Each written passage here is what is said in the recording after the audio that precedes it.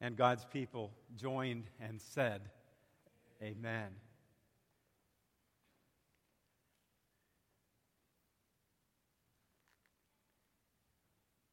Jesus said, I am making all things new. He said, these words are trustworthy and they are true. He said, it is finished. He said, I am the Alpha and the Omega, the beginning and the end. To him or her who thirsts, I will give to drink from the spring of the water of life. There is indeed no more night. Thank you, choir. In Matthew chapter 5, verses 1 through 12, you will find our text for this morning. Very familiar text to you and me. It's known as the Beatitudes, the words of Jesus in the Sermon on the Mount. Follow along in your Bibles or on the words as they appear on the screen this morning. Jesus said, he went up on the mountainside to his disciples and began to teach them, and he said, Blessed are the poor in spirit, for theirs is the kingdom of heaven. Blessed are those who mourn, for they will be comforted. Blessed are the meek, for they will inherit the earth. Blessed are those who hunger and thirst for righteousness, for they will be filled. Blessed are the merciful, for they will be shown mercy. Blessed are the pure in heart, for they will see God. Blessed are the peacemakers, for they will be called children of God. Blessed are those who are persecuted because of righteousness, for theirs is the kingdom of heaven. And Jesus said, Blessed are you when people insult you, persecute you, and falsely say all kinds of evil against you because of me. Rejoice and be glad, he said, because great is your reward in heaven, for in the same way they persecuted the prophets who were before you. This is the word of God. Thanks be to God.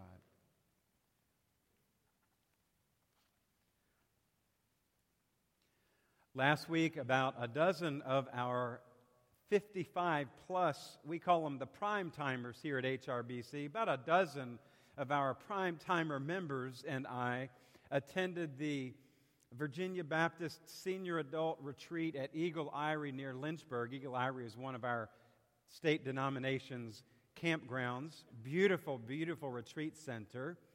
And Dr. Tom Stocks, who is the senior pastor up at Bon Air, our mother church, was the keynote preacher, the camp pastor for us during our 3 days there. And each of Tom's sermons reflected on the theme of living our dash.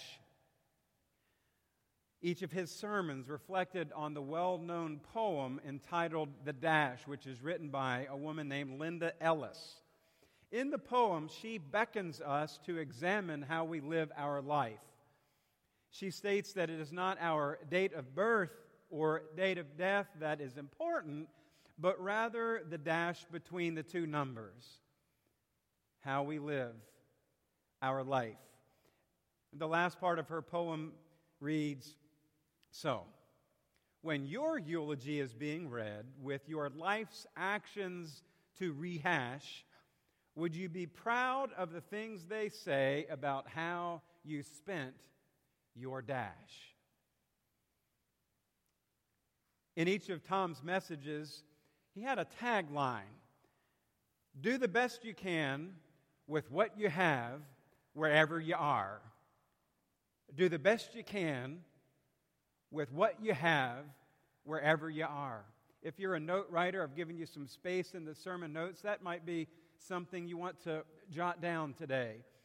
Do the best you can with what you have wherever you are. Those words encouraged me during those few days with our folks up there at Eagle Eyrie. I hope that this message encourages you as well. By the way, I drove the bus, but they said that since I hit 50 this year that I did qualify technically for the retreat. So that's kind of a new thing for me. Some of you would love to go, if you're in that demographic, would love to go next year during the third week of October. So there'll be more about that later, but wonderful time we had. And over the course of my ministry, about 20 years in pastoral ministry, often people will come and they will say to me, Pastor Bob, I wish I would have done more. I wish I would have spent my time in a different way. I wish I would have served God better. I feel like I've left some things undone. I wish I were a better person. Sometimes people who are reflecting on the end because there's been a diagnosis and there's not much time, and they start reflecting on their life and wishing they would have spent it differently. And I feel that way too, and maybe you do. I wish I would have, could have, should have. Let me just say that we Baptists are really good about making ourselves feel really guilty. If we're not careful, kind of works-oriented. We're focused on the doing and not as much on the being. And when we don't feel that we've done as much doing, then we start to feel, those guilty feelings. Let me just say that the God who stepped down the back stairs of heaven and became a human being to dwell among us simply wants us to be faithful, obedient servants and not to heap coals of guilt upon ourselves. God wants us to do the best we can with what we have wherever we are.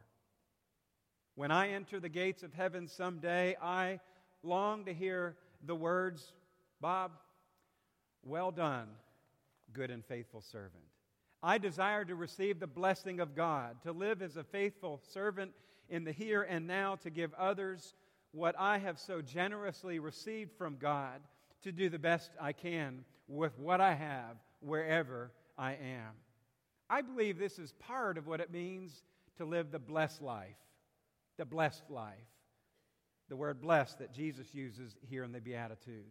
The word blessed means sheer happiness, or bliss, or joyous thrill, or radiant gladness. One scholar has stated that to be blessed means a permanent joy that nothing or no one in the world can take away, that the Christian has a serene and untouchable joy which comes from walking forever in the company and in the presence of Jesus Christ, the Son of the living God. Blessed.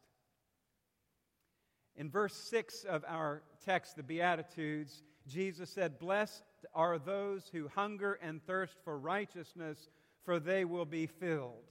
I want to focus on that one today in the time that we have. To be blessed is to hunger and thirst for righteousness, and God's promise is that we who do that will be filled. The word filled can also be translated to be satisfied. The Greek word that is translated filled comes from the same word that means green grass. It is to be provided for by God. The Lord is my shepherd, I shall not want. He maketh me to lie down in green pastures. To be filled is to be nurtured by God, who desires that we have abundance. When we hunger and thirst for righteousness, we will be filled with what matters most. But so many Christians today are not filled with what matters most. Why do I miss that sometimes? Maybe we are not filling ourselves with things that matter. We're filling ourselves with things that don't matter. God desires we fill ourselves with righteousness, right living, doing the right thing for the right reasons in the way we live to please God. We are filling ourselves, however, with substitutes instead of righteousness. I want to take a few moments to do some word study, help us to unpack the meaning of a couple words. Most of the time when we see the verbs that have to do with hunger and thirsting in the Scripture, they take the genitive case, which means of or from something, part of something. Scholars call it the genitive partitive, a part of something. The idea is that I hunger for a piece of bread, some bread, or a drink of water, some of the pitcher, some bread, but not the whole loaf. a little bit of water, but not the whole pitcher. That's generally how we see it used. I'm hungry and I need some bread. In most cases, a person is hungry for a piece of bread and a drink of water. But Jesus does something unusual here with these words. The Greek verb takes what scholars call the direct accusative. This means that the person hungers and thirsts not for a part, but for the whole thing. In other words, I want the whole loaf. I want all of it. I want the whole. Or I want the whole pitcher, not just a sip. This is what is happening in this text.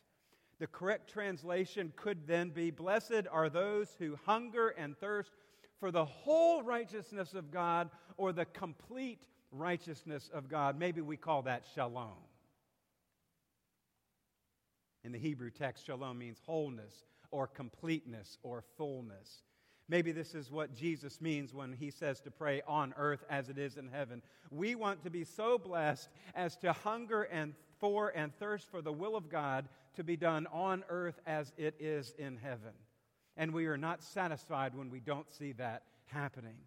When we seek God's complete righteousness, we are not satisfied with being part-time followers of Jesus.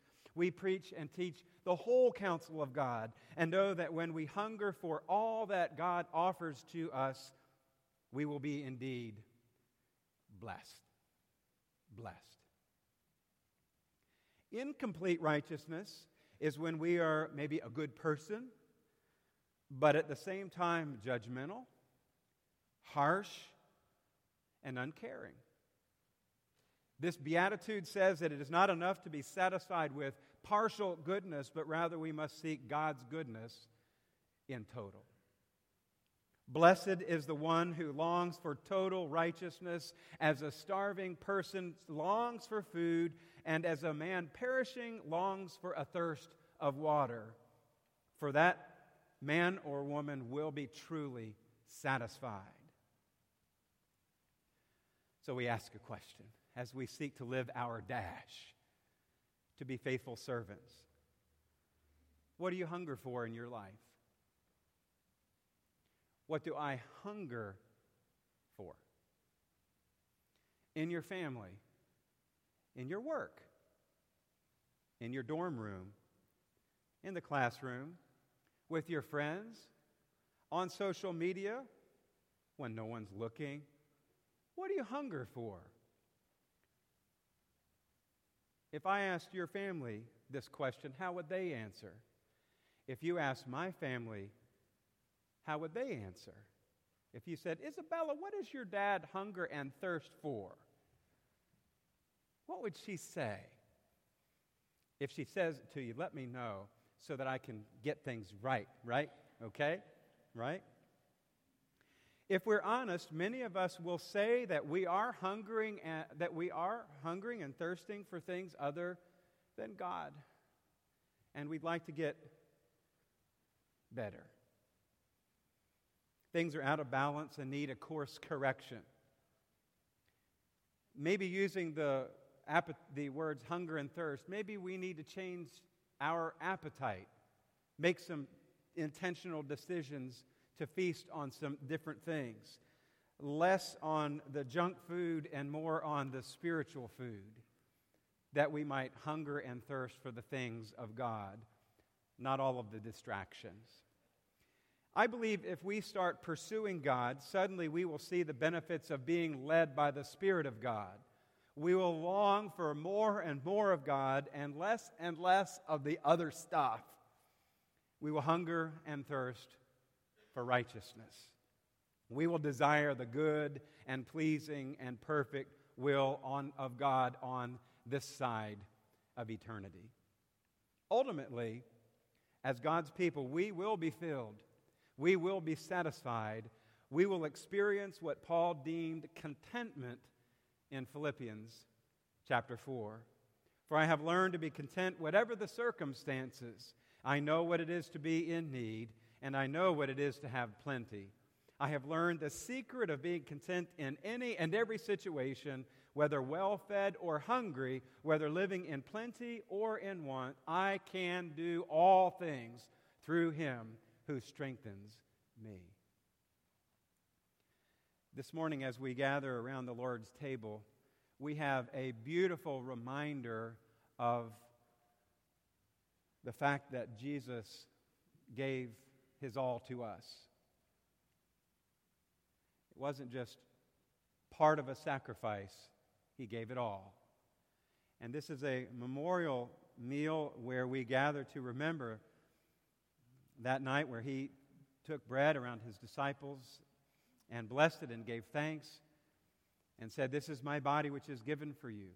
As often as you meet, take, eat, this do in remembrance of me." And Jesus, taking the cup, blessing and poured it out, said, "This is my body, which is my blood, which is shed for you, for the remission of your sins and the sins of many. As often as you meet together, drink it. This do in remembrance of me."